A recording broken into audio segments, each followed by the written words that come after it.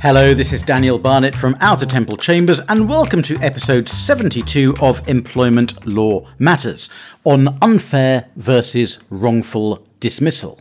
Before I start, I've just started a YouTube channel.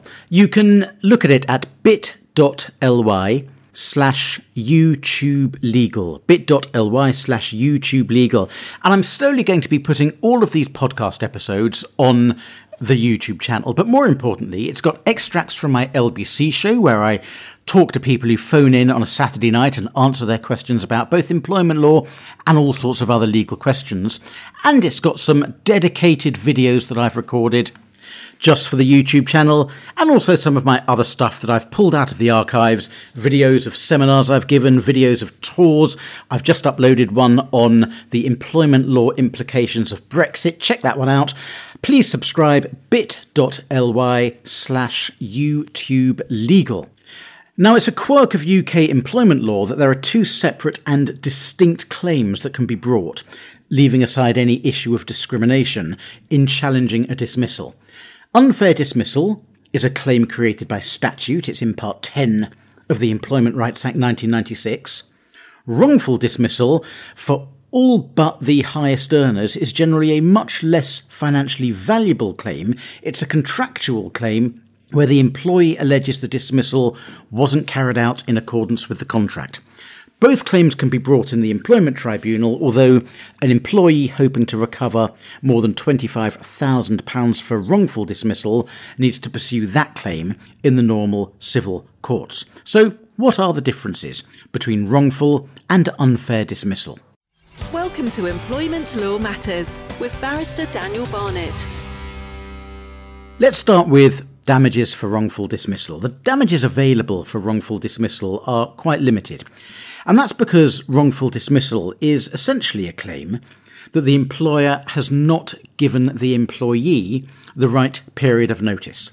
In a breach of contract claim, damages are awarded which seek to place the innocent party in the same position they would have been in if the contract had been performed properly. Now, since most contracts of employment allow either side to terminate the contract by giving notice, all the employee is allowed to recover in a wrongful dismissal claim is what they would have received if proper notice had been given. And a payment in lieu of notice normally takes care of any potential damages in a wrongful dismissal claim. An employer is, of course, entitled to dismiss an employee without notice, often referred to as a summary dismissal, if they've committed an act of gross misconduct. Essentially, that's a fundamental breach of contract on the part of the employee, which allows the employer to treat the contract as at an end. That doesn't, of course, prevent an unfair dismissal claim, but it does prevent a wrongful dismissal claim. Just because the employees committed gross misconduct and thus lost the right to a notice period and thus lost the right to a wrongful dismissal claim, that doesn't absolve the employer of the need to behave reasonably in deciding whether or not to dismiss, which is what an unfair dismissal claim is all about. And this brings us to the key difference between claims for wrongful and unfair dismissal. Unfair dismissal is ultimately about whether the employer has acted reasonably. Wrongful dismissal is about whether the employer was entitled to dismiss the employee with or without notice. Unfair dismissal is about how the employer has behaved. Wrongful dismissal is about how the employee has behaved. When a tribunal is deciding an unfair dismissal claim, the guilt of the employee is technically irrelevant, at least to liability. It may result in a substantial, if not complete, reduction in compensation. For liability, what matters is whether the employer's belief in the employee's guilt was genuine and reasonable, and whether the employer followed a fair procedure before deciding to dismiss. In a wrongful dismissal claim, the employer's belief is neither here nor there. What matters is whether the tribunal or the court finds the employee is actually guilty of gross misconduct. So that means a dismissal might be wrongful even if it's fair. Now, that shouldn't happen often. Usually the evidence that convinced the employer of the employee's guilt will also convince the tribunal. But it's perfectly possible for the tribunal to listen to the employee's evidence and believe their explanation, even while accepting that the employer was acting fairly and reasonably in taking a different view. So that would mean the employee wins their wrongful dismissal claim because the tribunal believes their explanation and finds them not guilty, but loses their unfair dismissal claim because the tribunal thinks that, even though it wouldn't have reached the same decision, the employer had nevertheless acted reasonably. Employers have to be aware that no matter how reasonably they've behaved, there remains a risk that an employee dismissed for gross misconduct could still win something if the tribunal happens to believe their side of the story. And the same can happen the other way round. An employee can lose a wrongful dismissal claim because the tribunal finds that there was gross misconduct, but win the unfair dismissal claim. The tribunal might find the procedure was flawed, or, unusually in a gross misconduct case but not unknown, that dismissal was outside the range of reasonable responses. Now, in that scenario, the employee's compensation for unfair dismissal is, of course, limited, because the tribunal would normally reduce compensation considerably, sometimes by as much as 100%, to reflect the employee's wrongdoing and the likelihood that dismissal would still have been the result, no matter how fair the procedure. The key point is you can't simply assume that claims for unfair dismissal and wrongful dismissal will always be decided the same way. The two claims are about different things. Search Daniel Barnett for Employment Tribunal advice and representation. Now, a good example of a tribunal getting this wrong, twice in fact, is the case of East Coast Main Line and Cameron. Mr. Cameron was a shunter. In November 2015, he cleared a train for departure from the depot, while the driver of another train was standing on a narrow road running between two tracks. As a result, the departing train brushed the driver on the road, and this was regarded quite rightly as a serious incident. The driver could easily have been killed, and Mr. Cameron was responsible for making sure trains departed safely.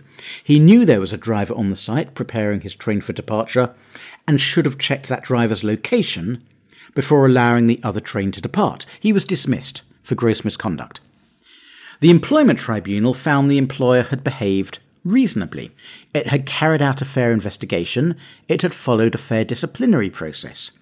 Its conclusion that the employee was guilty of gross negligence in performing his duties was a reasonable one, and dismissal was within the range of reasonable responses. They then held the unfair dismissal claim failed, and that as a result, the claim for wrongful dismissal must also fail. This was held by the Employment Appeal Tribunal to be an error of law. The wrongful and unfair dismissal claims were not tied together in this way. The tribunal had been scrupulous when considering the unfair dismissal claim not to substitute their view of the facts for those of the employer, and they found the employer reasonably concluded the employee was guilty of gross misconduct, but, as was quite proper when considering unfair dismissal, they'd not made any finding as to whether they agreed with the employer's conclusion.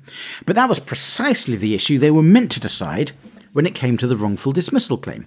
So the Employment Appeal Tribunal sent the case back to the same Employment Tribunal to decide that issue. When it did so, the Employment Tribunal found the employee was not guilty of gross misconduct after all. They said his behaviour was a one-off incident in a confused situation. It wasn't willful misconduct. They said the driver who was brushed by the train could have done more to communicate with the employee. And while the employee was responsible for safety on site, there was no specific policy or procedure he'd breached. Rather, he just failed to make sure he was aware of the situation in the depot before clearing the train for departure. The tribunal also held his length of service, it was 35 years, was a relevant factor in their conclusion this wasn't such a grave act of misconduct or negligence that it warranted summary dismissal. And that prompted another appeal to the Employment Appeal Tribunal, this time by the employer, which resulted in the unusual finding that the tribunal's conclusions were perverse. Given the facts, said the Employment Appeal Tribunal. The only proper conclusion here was that the employee was guilty of gross misconduct. Just pause a moment, go back to the first appeal, which was held to be an error of law, where it was said that the two weren't tied together in that way. Try and work that one out. But hey, one can't always expect complete consistency from the courts. It is worth noting here that there's no problem with the fact that Mr. Cameron's conduct was negligent rather than deliberate. Negligence can amount to gross misconduct, provided it's sufficiently grave and weighty so that it can poison the relationship between employer and employee. That was what the Court of Appeal held in the 2017 case of Adesokan and Sainsbury's supermarkets. In Mr. Cameron's case, the Employment Appeal Tribunal pointed out he knew it was his responsibility to carry out adequate safety checks, and he didn't do that. The consequences could have been catastrophic, potentially leading to a loss of life. As for his length of service, it was wrong of the tribunal to find that this lessened the seriousness of what he'd done. Indeed, it was reasonable to expect that employees who'd carried out a role for a long time would have sufficient experience and expertise to meet the required standard. So the finding of wrongful dismissal was reversed. And it is clearly the right outcome. Length of service is a factor that a reasonable employer should take into account when deciding the appropriate penalty for misconduct, though the weight should vary from case to case. But it's fundamentally part of the question of reasonableness, and accordingly it belongs in the consideration of an unfair dismissal claim rather than a wrongful dismissal claim. The tribunal's apparent confusion over the right approach to wrongful and unfair dismissal shows how easy it is to lose sight of the important distinction between the two.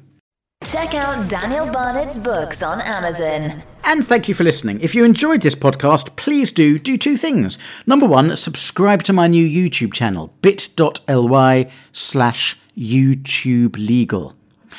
On that, you'll find, as I said a moment ago, all the new episodes of this podcast, and we're slowly uploading old ones. You'll find lots of LBC clips from my LBC show, and you'll find seminars and extracts from other talks I've given all up there ready for you to watch. bit.ly/YouTubeLegal. And also, leave a review on the podcast chart. Go to the Apple Store, search for Employment Law Matters, and leave a review if you would. Leaving those reviews gives me the incentive to keep producing more of these podcasts. So if you enjoy them, please do leave a review and hit subscribe if you haven't previously done so. Thank you so much for listening. I'm Barrister Daniel Barnett from Outer Temple Chambers. Bye-bye.